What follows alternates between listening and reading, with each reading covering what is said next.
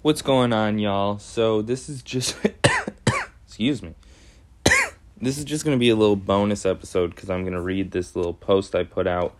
I might come out with an episode later today or tomorrow, so be on the lookout for that. But this is on forliberation.wixsite.com/website. I'll probably put the link in the description here, but if I don't, just For Liberation, no caps, no spaces, .wixsite.com/website. And it is under the post titled Comments and Questions About Organizing and Building a Revolution Within the U.S. Empire. So, going into this, I wrote this just now. And there's some, I just went back and reread it. There's some fucking grammatical and spelling errors. But I'm just going to talk over them and fill them in naturally as I'm speaking. I ultimately wrote this because I think that one thing that I'm dealing with and that a lot of others within the U.S. empire really are dealing with is especially if we have revolutionary politics, it's really difficult to find ways to actually, struggle, to actually participate within the movement, especially for those of us who, maybe have a full-time job or are students, or have difficulties with family or are suffering because of the pandemic. There's all these reasons, I think, that have existed historically or are maybe new and different in our current time period. That make it really, difficult, to put it simply, to get organized. And obviously, I think that we can understand why those difficulties are there. I mean, I think it's quite obvious to most as to why the, ruling class of a certain country might not be too keen on the workers and exploited people within that country becoming, aware and really, understood in how, why, and who is oppressing them, and also how to liberate themselves. So, it's quite obvious to many as to why it might be difficult for people to organize just about anywhere that they try to organize. But within the U.S. empire, we seem to, come up against, a lot of liberalism, a lot of, what we might call, there's a lot of ways you could put it, some people might call it petty bourgeois, some people might call it, upper class, middle class. This just kind of gentrifier mentality of, folks in the U.S. who really don't necessarily care that this shit is going wrong, depending on how bad it is for them and how bad it is in, a given time period. Because, we all really care about things like climate change, police brutality, etc., when it's on the TV or when someone that we know was affected by it. But when it comes to really maintaining that energy, that fervor, that want to, defeat and destroy the systems that exist and perpetuate this oppression, it's very difficult to get that shit to stick in a majority of people's minds here in the U.S. At least by, even plainly my own experience just trying to talk with people. I, unfortunately at the time have far less organizing experience than I would like to have, but, that's something that I'm working on daily, and that folks should be too. But that's ultimately really why I wrote this, because, as someone who works a full-time job... Sorry, I'm pouring myself a cup of tea here. If I, if we work these full-time jobs or we have these complications that get in the way of us, joining a revolutionary party, developing any kind of organization in our community, etc. And so trying to think through some of these difficult questions of, strategy, tactics, what kind of things that you want to do. Of course, it's very difficult when you are not connected to a mass organization. And so that is something that we need to remedy. One of the best ways to solve that problem is by joining a revolutionary organization. It seems like a self-defeating question. I have difficulty joining an organization. What should I do to solve that? Oh, join an organization. But really, I think personally, and due to my own experience, if you spend enough time really looking in to groups that exist in your area, I'm sure that with enough, research, you will be able to find a group that is in need of your help. And I don't mean just necessarily like, yours specifically, but in need of helping hands. And if you are more intent on, I think, at least in many cases, if you're more intent on joining an organization that is purely to your liking, rather than one that is doing the, hard and difficult work of getting people organized, it doesn't always necessarily pose itself as a fair move, I think. I think ultimately in a lot of cases, we have to find ways to break into what exists now and develop it into, something better. That's, more of a, not to use this term kind of in a pandering way, but like that's kind of like the dialectical approach, right? Is like you try to get an analysis, an understanding of what is out there, what exists, and really, and again, excuse this, it just sounds funny. I'm squeezing a lemon into my tea water right now, but if we want to, engage in this struggle, then the conscious approach would be to, again, take stock of what exists and find a way to engage with or stand against and ultimately oppose and struggle against what is out there. And really, in a lot of cases, kind of take hold of what already exists so as to really sink it from within. This is something that Lenin talks about in his left-wing communism, as well as other things like What Is to Be Done, where, he ultimately shows that, is it far more revolutionary to say that, for example, something that I've talked about on here, unions are not capable of leading through the revolution in and of themselves. And saying that, we need different organizations. We need more revolutionary organizations to, really be able to solve the problems that we're facing. Most definitely.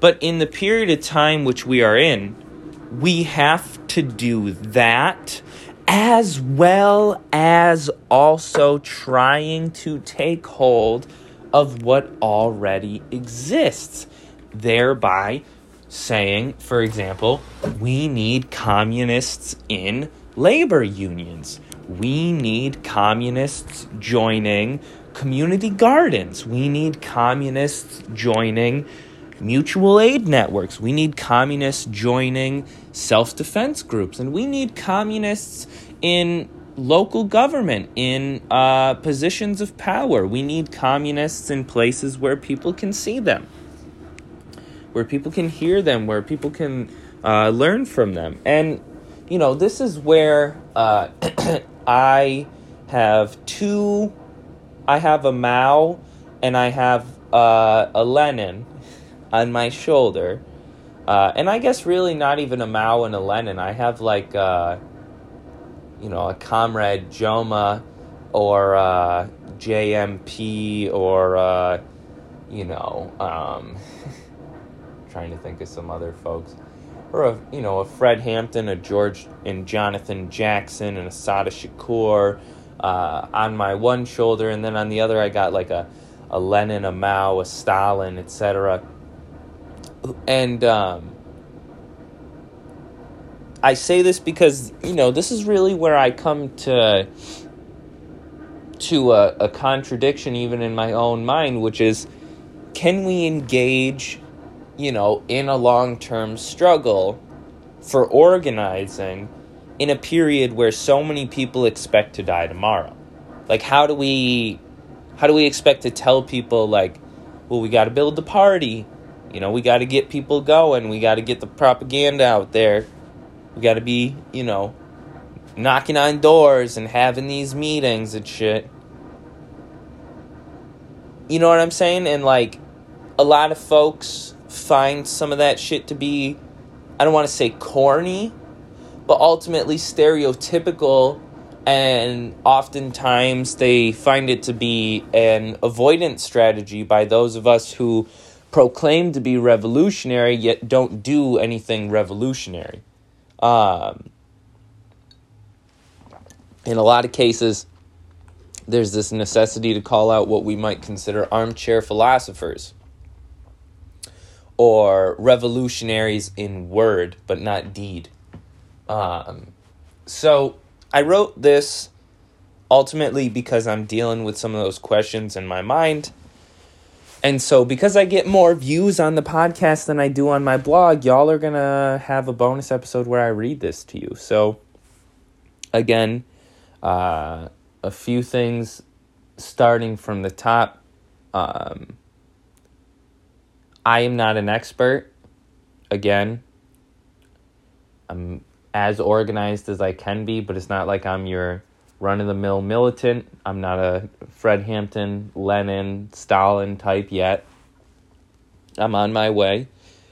But the second thing is I read, I try to engage in what organizing I can, and I try to also engage in what discussion I can have in order to try to learn about things. So this is a culmination of some of the conversations and thoughts that I've had because of that. But I'm not, an academic. I am not to be held to my word. I am a person with some thoughts, and I wrote them down on this blog. So now that I've gotten that out of the way, let's go ahead and read it. Again, it's titled Comments and Questions About Organizing and Building a Revolution Within the U.S. Empire.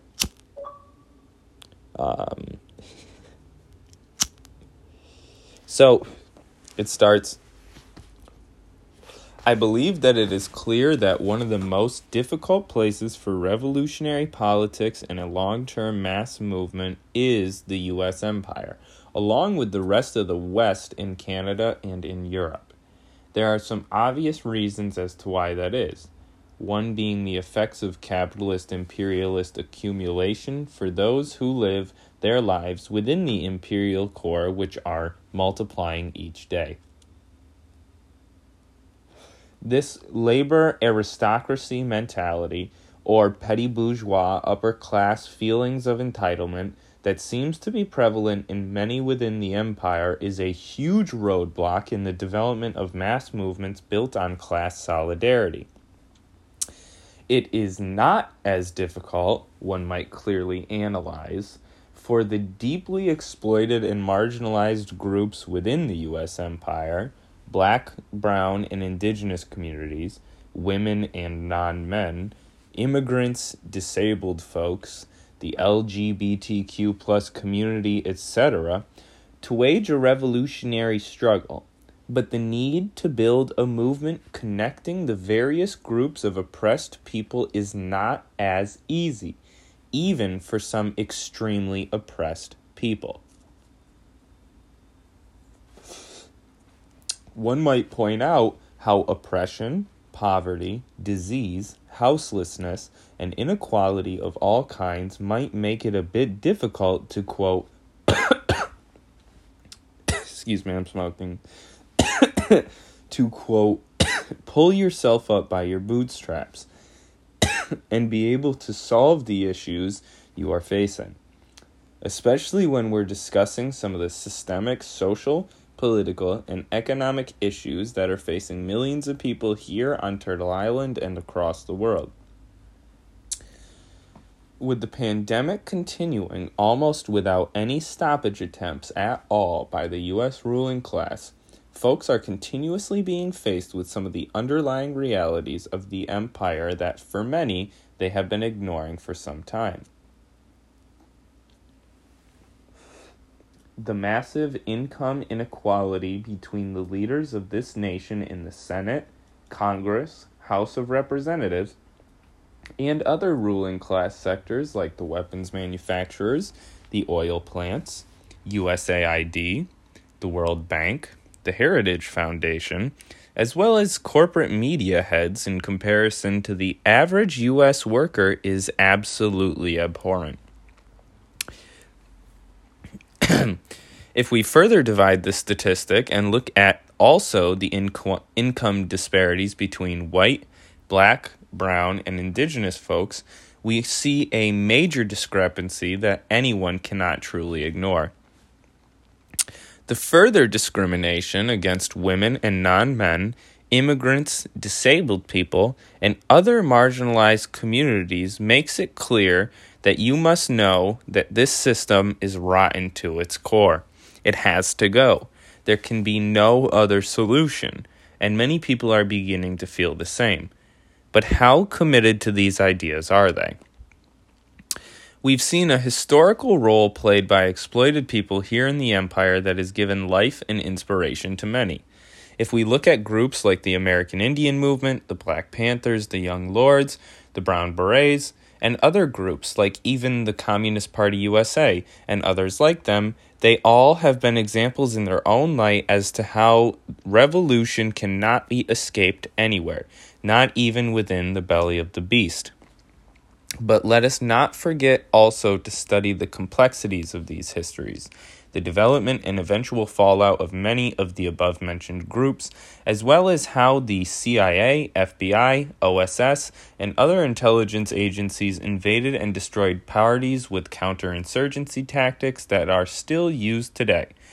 Examples are as plenty as one would imagine, but most important and most cited might be the program known as COINTELPRO. The rampant anti-communism that still exists to this day is because of these groups, as well as a direct contradiction with the way things are still ran today and have been for some time. We all know who's always to blame when something's going wrong. It's the radicals, or the domestic terrorists. And here I'm not meaning the cops, as some might assume. They call us by many names, and even going so far as to conjure up mass groups like Antifa, who exist in a size far less revolutionary than I might hope, or Fox News might try to convince you of. But there are those of us out here fighting and demanding change. Where are they being hidden? As we see with the case of Leonard Peltier, as well as others like the famous Mumia Abu-Jamal, there are punishments that come to those who stand firmly on their principles and demand a new world built by the people, for the people, in a true egalitarian fashion unheard of here in the empire.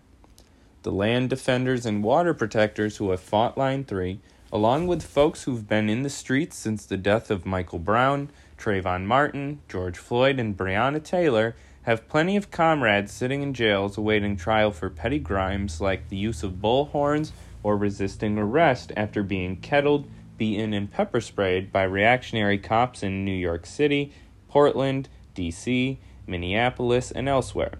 When you demand justice, you scream loud enough for them to hear. And just like the gentrifiers in the cities, they come after anyone making too much noise. Let me go ahead and take a sip of this lovely tea here. How's everyone doing? Everyone having a good time? I hope so. I don't know. I wish I was a better writer. But anyways, let me take another sip and we'll keep this shit going. Also, excuse my voice. I might be sick, so that's a cool thing. But workers are not scared. As we've seen all across the nation, there has been countless struggles against the oppression and exploitation that is perpetuated by our current economic system, capitalism. We saw in Buffalo as Starbucks workers made history, and now in Bessemer and Staten Island, where Amazon workers intend to do the same, groups like the Amazon Labor Union, United Auto Workers, and others are bringing workers together in ways they've not been able to do in decades. The labor history of the United States is a complicated one, filled with left-behind people of color, struggling women and non-men, disabled folks, and others, all having to continue to solve their own issues, often without the union's help. But who's to say this will be the case today? The only chance we have at ensuring that this is not the case is by joining our own unions, fighting within our own communities for equality, egalitarianism, and true workers' power. If we fight for anything less, we will and always have left behind countless struggling people for many different reasons. The workers leading these struggles today are black and brown. They are women and non-men. They are immigrants, ex-incarcerated, tossed aside by society to struggle and suffer amongst themselves. But they've not given up. They've not died off. They've not fallen into despair. The exploited and oppressed workers and non-workers within the U.S. empire have found new strength and courage in the midst of desperate times. Even today, as indigenous people all over the world continue to be massacred at levels unknown to most, they are still fighting. They are still resisting. We, however, are not helping. With all of this said, I'd like to pose a couple of questions and try to answer them briefly to the best of my ability. I'd like others to think critically about these things today and find ways to get involved and organized in your own communities. I ask the following. 1. How can we expect the changes needed to be implemented and fought for today? 2. Who are the friends of change, and how do they expect to make change themselves? 3. How can we show the masses that change can only come through their own participation, and how can we ensure that this participation will be correctly handled and implemented? How can we ensure that this participation will correctly handle and implement changes in our society today? 4. Do we have enough time to talk about long-term goals of organizing in mass movements? 5. If we cannot do something ourselves in the empire, how can we support those who can/will fight for true people's liberation and power in the 21st century? So I'm going to read off what I said, but I might add a little bit just in case like anything popped into mind, because I was writing and I was getting so fucking sick and tired of typing. So I just kind of wrote these briefly. But yeah, here, hold on 1 second. Okay, so number 1. How can we expect the changes needed to be implemented and fought for today? Firstly, we must know what changes are needed. For simplicity's sake, I will say that we require power in the hands of the exploited and oppressed masses, true proletarian democracy, an abolition of capitalism, imperialism, revolution, and a new political economic foundation of scientific socialism. Then I said put in here for more on that, or if you disagree, please reach out to me, indefensivelliberation@gmail.com. No caps, no spaces. Jeez. How can we expect these changes to be implemented and fought for today? Through organization, mass movements, and mass political education. We must be joining, building, and growing revolutionary organizations in our own workplaces, homes, neighborhoods, communities, hospitals, schools, prisons, and elsewhere. Our only hope will be that through mass continued struggle, we will be able to awaken and embolden the millions of working class people within the empire to take down this beast once and for all. We can only expect this to come if we fight for it today.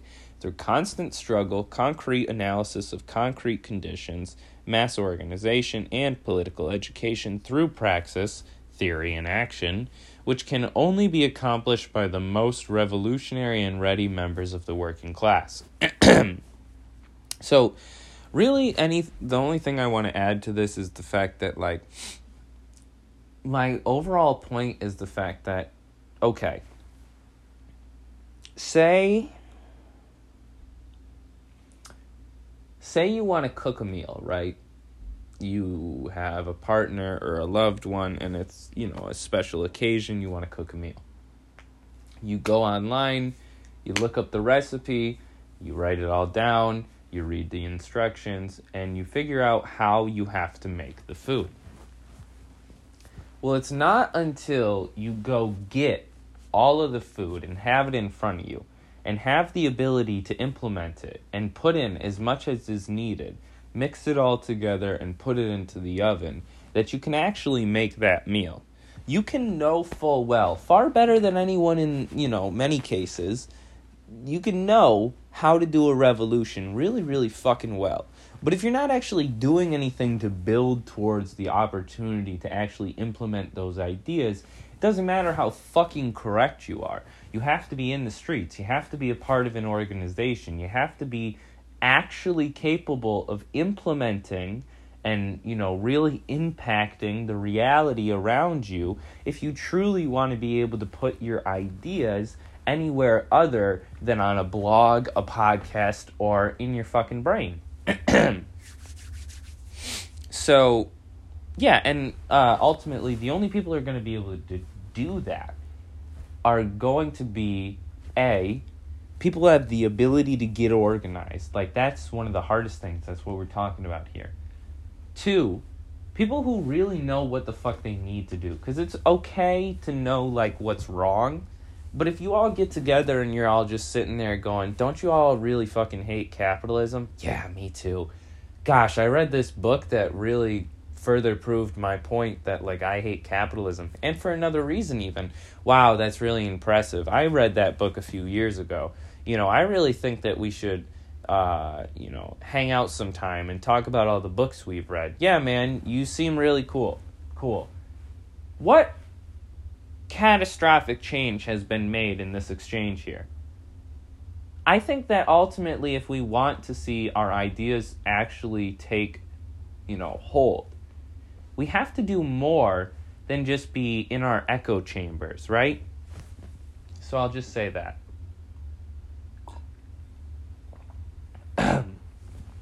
Jeez. Double checking all my notifications. Cool. Alrighty. Again, excuse my voice. I really do think I might be sick. And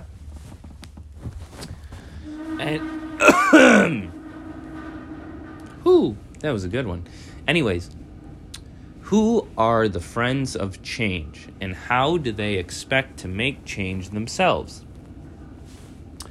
So I wrote, again, for simplicity's sake, I will keep this answer short.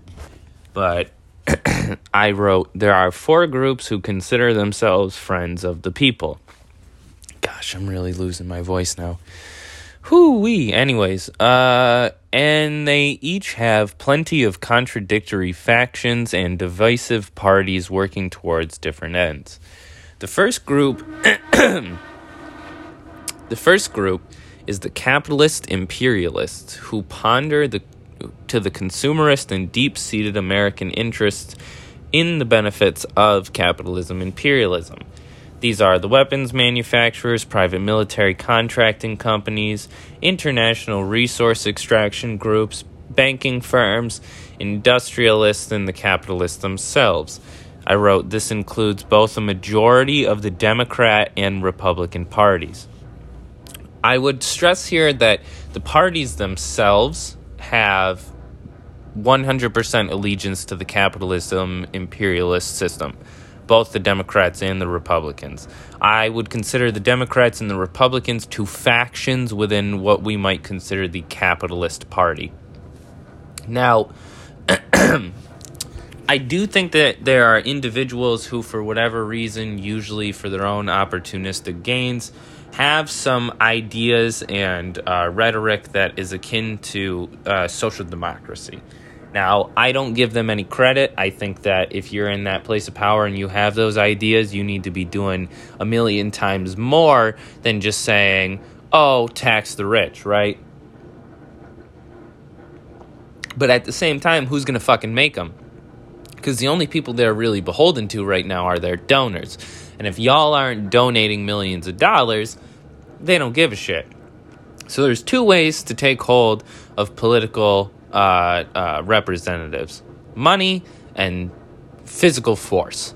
And so since we have neither right now, a lot of these supposed socialists basically get to do the dance and claim themselves as such, and people are going to go on Twitter and defend them because they have nothing better to do and they're not organized. So that's that. More on that in other episodes. You can listen to that, but I just don't feel like focusing on it right now. I wrote here, the second group is the pro-imperialist anti-capitalists, the Green Party, the left Democrats, and the non-profit organizations, and those who represent a want for change, but only for those already willing to side with the ruling class for a slice of the pie. This includes many, such as the groups wanting to break away from fossil fuels, not so as to stop the destruction of the planet and to end the unequal accumulation of wealth in the hands of a few, but so as to continue all of this under the guise of, quote, green energy. These groups are some of the vilest. It also includes some organizations and NGOs intent on, quote, spreading democracy across the world or, quote, fighting poverty by sending National Guards, economists, intelligence assets, and militarists, ruling class representatives, among others, to do the dirty work of the empire. They use the common sentiment of a want for peace, planetary survivability, and the environmentalism generally as a front to continue their squander of resources and massive siphoning off of wealth into some of the same pockets as those in the capitalist imperialist class who still use fossil fuels. They often work in tandem. The third group, actually I want to add here, so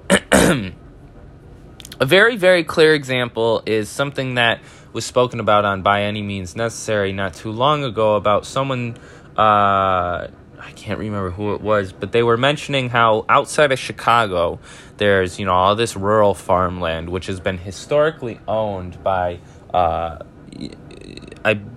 can't factually say that they were specifically runaway slaves, but I believe they were the children of former slaves, like sharecroppers and others who have historically tended to this land, and I believe also prior to that, actually enslaved black folks were cultivating that land under chattel slavery. So right now, a lot of that land is being bought up by this environmental company, and I can't remember the name of that either. But I'm sure if you Google any of this information, you'll be able to figure it out. And basically, they're doing it under this guise that, they're caretaking the land, and they're doing it for the sake of like keeping the endangered species that are populating that area. Sorry, I was trying to Google the episode, but there's a bunch of endangered or almost endangered species that are in that area that have been, surviving right outside of Chicago for like hundreds of years because of the way that this land has been tended to. And they're expecting that, by buying this land and putting it under this protection, which basically they give up the rights to the land after buying it, so nobody can cultivate it, nobody can do anything on it, and then they just collect tax dollars on that. And it's going to be stealing all this land from, black, brown, and even indigenous farmers in the area who have been tending to this land for generations. So I just wanted to point that out as an example that's happening right now here in the United States. So just think about that. This third group, I'm not too keen on all the people I put into it, but I'll let you really figure it out for yourselves. So I put the third group as one what cannot necessarily be called anything but radicals, such as libertarians, anarchists, and others who use the common want for change as a prerequisite to try to sell you on a fanciful idea of a world where oppression doesn't exist. This group is not always easy to narrow down, as they often use some of the same language and basic ideas of others more revolutionary than themselves to try to convince people that they are equally as prepared and adequately aware of what needs to be done as the socialists and communists tend to be historically. This group is dangerous for a few reasons. One being that it gives people a mostly full idea of what's wrong, but not a concrete reason as to why, nor a correct process as to how to build something to defeat this oppression. These groups are also dangerous because they're some of the most pro-terrorism groups other than the white supremacist and reactionary forces of the state. These groups, although seemingly, quote, different in the sense that their violence and terrorism is for, quote, good, both historically achieved the same conclusions of mass repression, counterterrorism, policing, incarceration, assassination, and suffering, as well as also continued the further oppression of black, brown, and indigenous people. Terrorism, albeit often a strategy implemented by revolutionary groups in some instances, is not a revolutionary strategy in and of itself. It isolates the masses and the revolutionaries from the masses. It is used as a tool then by the state to further crack down on all, quote, progressive groups and leads to a system of fascism, which some see as a, quote, red carpet towards revolution, but some see this as bringing the privileged people and ignorant masses down to planet Earth. Some see this as bringing the privileged people and ignorant masses down to planet Earth. But most people are already here suffering, and they've not seemed to take this same path forward as the pro-terrorism as a strategy types seem to believe they might. The final group is the group of communist, socialist organizers and community leaders intent on a revolutionary strategy towards mass movements and mass organization. This group is commonly compiled of all sorts of people, but all of whom know that the only way forward is a revolution. They, along with the masses of exploited and oppressed people, will be the ones to set the terms, dictate the tactics, decide the fate of the battles, and ultimately they alone will guide the struggle towards socialism and liberation. This is the camp I firmly place my feet within. All of these groups have different approaches to change, as I've slightly mentioned alongside each, but more is to be said if we listen to the speeches, watch the demonstrations, read the pamphlets, programs, policies, and projects that each group puts out, as we can then get a more conscious understanding of what each intends to do. That I cannot provide in this writing. And I can't really provide that here, because ultimately that kind of deep study is something I can't do alone. You know, I keep up with just about every podcast and news source that I can, but it's difficult, you know, when I have to focus on paying bills and shit like that as well. And I think a lot of people feel also, along with me, that sometimes, you know, I don't really want to, focus on this. I want to, hang out with my partner or talk to my grandma about how my papa is, you know what I mean? But it is what it is. Life is hard and we all got to deal with it. So question number 3, how can we show the masses that change can only come through their own participation? And how can we ensure that this participation will correctly handle and implement changes in our society today? So I answered it by saying by organizing. The only way forward is by bringing the ideas and strategies of revolutions past to every single person we meet and intend to organize with. The only assurance is mass participation, because only through true popular power and worker control can the system itself be changed in a truly revolutionary fashion. It is us, the masses of oppressed people, who best understand that oppression and its complications, contradictions, and complexities, as well as how to change them. Only we, together organized and aligned towards the same goal of liberation and socialism, can achieve what the masses truly require, a revolution. So I would add to this a few things. One, the only way to actually get people to understand that this is going to change through their own participation is by just continuously engaging with them. I think one of the hardest things we do is have the same conversations with folks, but that's a part of it, right? Because a lot of people are deeply entrenched in ignorance and propaganda, and of no fault of their own. And we have to find ways to have patience, especially with those folks who are really, truly oppressed, because some of the most exploited people in this country are some of the most patriotic, some of the most pro-USA, some of the most pro-capitalism, and it's, bullshit propaganda that you can ever hear. I think of, people who engage with this Protestant idea of hard work as a character trait, suffering as teaching lessons. And I think also here of, exploited and oppressed people such as, for example, immigrants who come to this country and believe that the best thing for them is to just let themselves be overexploited and overworked so as to be what some really coined the ideal immigrant. I really see this sometimes in some of my friends' parents as well as some of my friends themselves.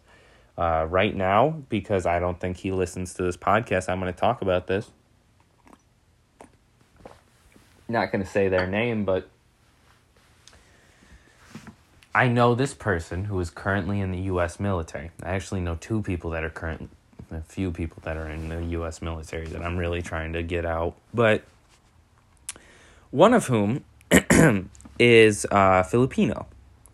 Now, oddly enough, and again, I'm going to be careful with this, this person's family is acquainted with the current president of the Philippines, Duterte. This person recently posted on their social media, and has actually spoken to me about it before, a picture that they have with Duterte. So because I don't necessarily want to confront this person outright, because I don't have the deepest relationship with them, friend of a friend, right? I took the opportunity to post Comrade Joma, so that's Jose Maria Sison,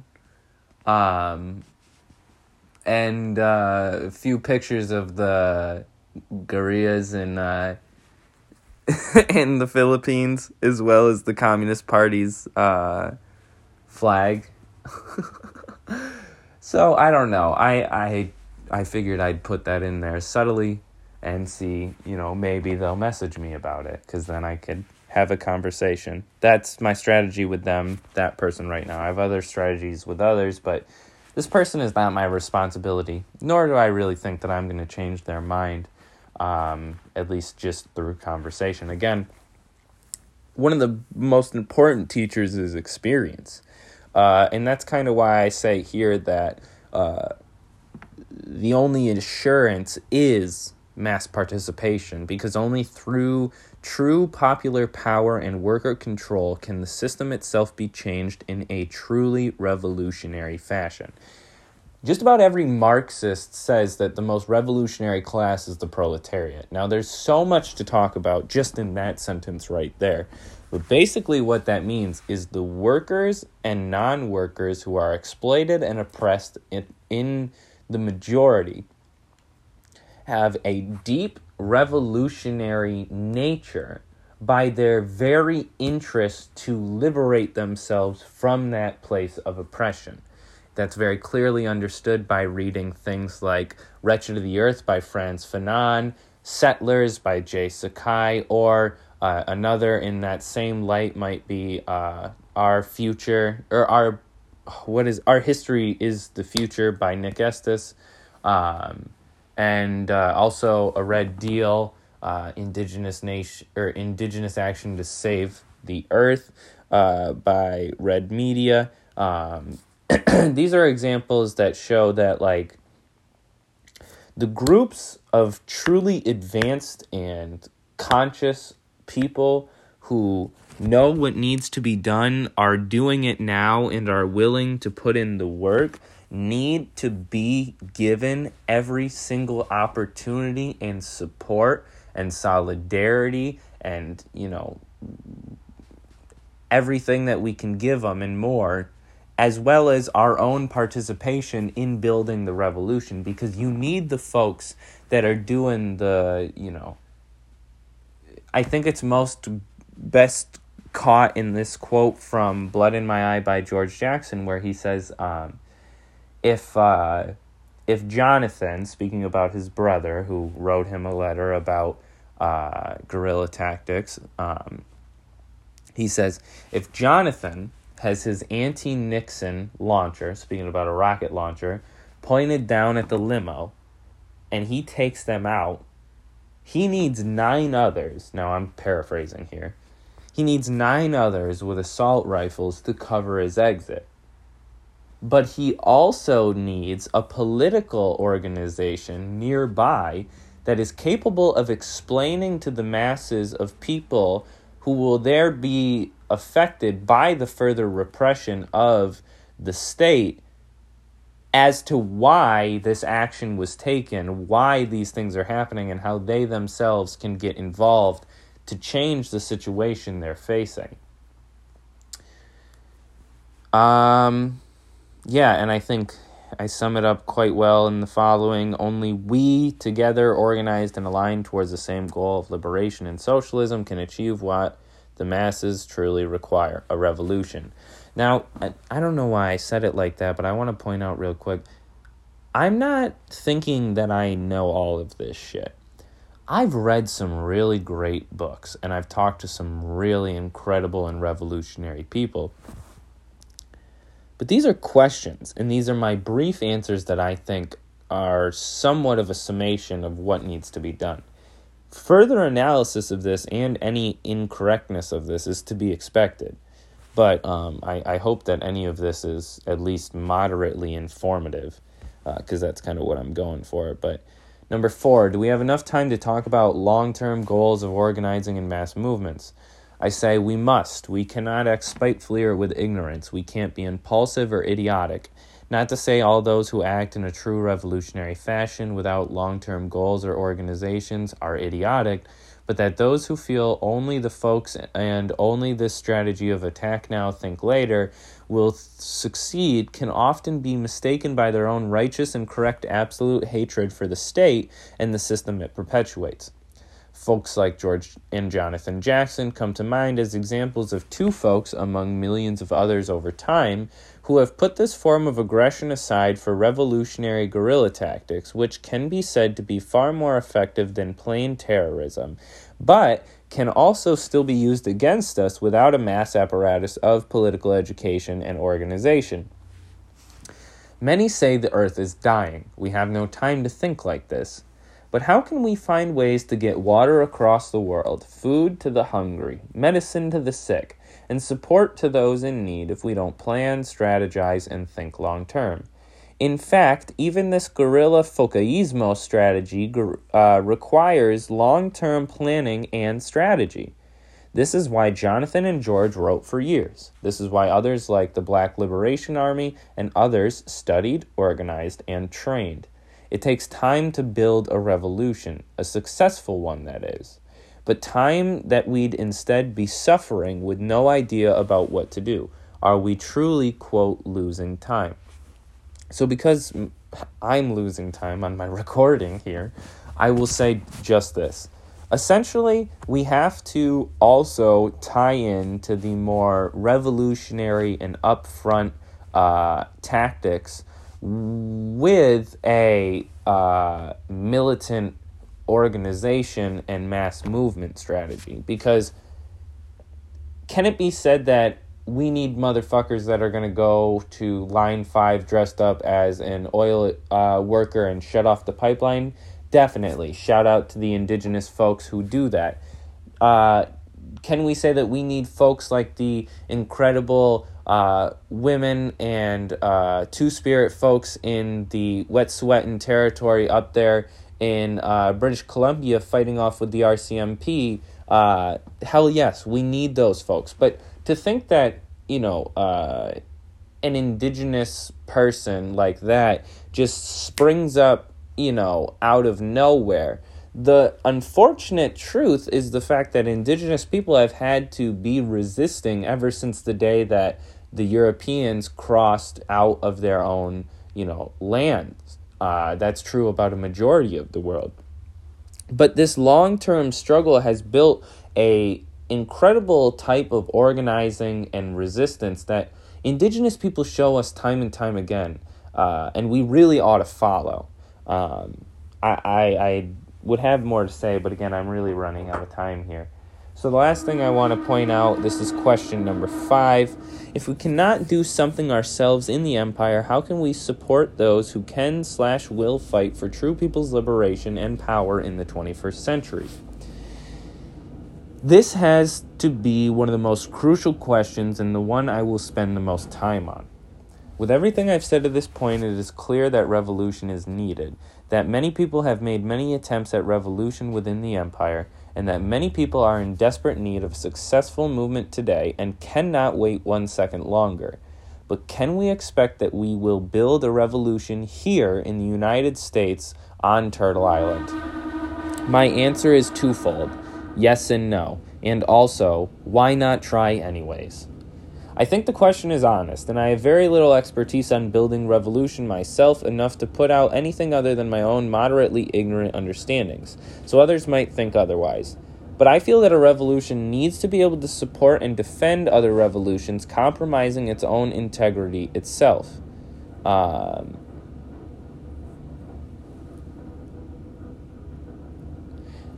This seems almost impossible, but it cannot be. In Russia, the USSR was a makeup of more than a dozen nations who each waged their own revolutionary struggle with the support of the Communist Party. But this party did not dictate the struggle, and this is something we need to understand and recognize here in the U.S. We need to see, understand, and be willing and able of affecting the contradictions that exist among the masses, between the masses, and between the ruling class themselves as well. This takes long study and praxis. We need organizations committed to this work taking the leading role towards developing such a thing now. The masses in Africa, Asia, and Latin America are already on it, and organizations within the empire are doing the same. Our best chance of developing a true class struggle with all the masses of oppressed and exploited people behind it is only going to be through a dedicated and committed test and struggle by those very people themselves towards a new reality. But those of us committed now must organize ourselves to help guide and instruct the activists, organizers, propagandists, union leaders, community leaders, self-defense leaders, and others in this revolutionary, not simply radical struggle today. We need to be constantly struggling, fighting, learning, growing, developing, reaching out, and connecting with one another in every way possible. We need mass movements, mass organizations, and forms of power that the people themselves must cultivate and condition to their own circumstances. If they don't find any other way, they must take up the positions that exist now and use them to develop new forms of control for the coming revolution. We must fight, struggle, and win, but we must organize first to the revolution, my friends. So I want to add this. I have 5 minutes and 50 seconds, so I'm going to try to speed round this right now. So, can we have a revolution here on Turtle Island? I think yes. Can that revolution look like any other? Not really, but that's true of just about any other circumstance. I think we have to take stock of what exists and find ways to use it in a revolutionary manner. There are groups already intending to do this in communities that are extremely marginalized and facing oppression in levels that white folks, cis men, and etc. don't necessarily have to have each and every day. So usually the most important thing that we can do is make sure that whatever organizations that we're a part of don't necessarily do the identity politics, as in they use identity as a front to continue their own goals, but in fact that the best test of any organization is whether or not it's actually implementing change and enacting objectives that do help the most oppressed and exploited people within our communities, not just in word, but in deed. Again, anyways, the next thing that I want to stress is that I think the question of whether or not we can do it is a very honest one, because it's difficult looking at the settler, colonial, and imperialist nature of the U.S. empire and thinking that you can have a socialist republic here, or a socialist society of any kind, especially with the immense contradictions among the different groups of people who find themselves living here. Now, I want to stress a few things. If we're going to build a revolution that's going to be able to support others, we got to build our revolution first. That's very clear. That's why I point out that the USSR was a makeup of more than a dozen nations who each waged their own revolutionary struggle with the support of the Communist Party, because you had a revolution in a central location first. And from that point forward, they were able to impact society in a way that they wouldn't have been able to until they took power. And taking power, of course, through a revolution is our ultimate goal. So we have to be guiding ourselves in a way that allows us to do this. But if we're doing that in a way that's going to lead us towards a society where it's just a different kind of oppression of the different communities and nations, ethnic and racial groups that exist here within Turtle Island, then that is not by any means a socialist revolutionary struggle. So I think that's one of the most important things that we can stress, and we really got to be dedicating so much time and energy to meeting with people who are from different communities who are struggling in their own right for their own liberation, for their own self-determination, and find ways that we can struggle together in a way that is built on egalitarian politics, not one dictating for another how their struggle must be guided, but giving support to one another in a revolutionary proletarian fashion which allows revolution to truly take hold here on Turtle Island. The last thing I want to say is this. Let me take a sip here, which I don't know if I can afford to, but so many people in the U.S. want to say that the countries of the global south that are waging revolutions, independent struggles, national liberation, and self-determination struggles of all kind, whether it's electoral or actually, armed struggle like in the Philippines and other places, we have to understand that this is up to the people themselves in those cases to take hold of their destiny in their communities for a revolution of their own.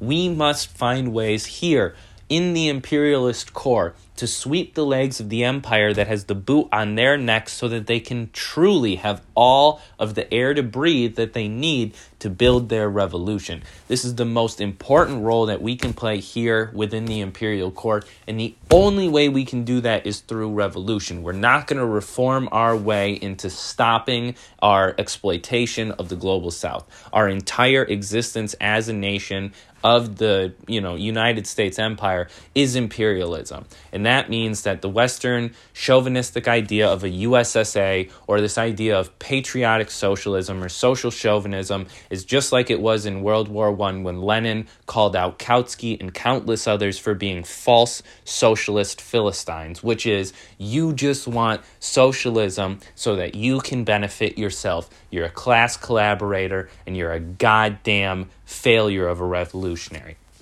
Folks, if you've been listening to this, I want to say thank you so much. Please let me know what you think. Reach out to me at indefensiveliberation@gmail.com or on my social media on TikTok, Twitter, Facebook, and Instagram. The last thing I want to say is this. Go listen to By Any Means Necessary, The Red Nation, East is a Podcast, Bands of Turtle Island, Probably Canceled Podcast. Go check out Unmasking Imperialism, Afro-Marxist, Hakeem, The Marxist Project, Luna Oi, and countless others on YouTube. And also, please feel free to hit myself up at any time. Also, last thing, go join an organization, build a group of any kind, get yourself in that setting where you can build a revolution today. Thanks so much for listening. We'll see you next time. Have a good one. We'll probably see you in the new year. So peace to 2021. It all sucked. The only reason it's going to get better if we organize and have our revolution. So 2022 is looking up, but we're the only ones that can do anything about it. Peace.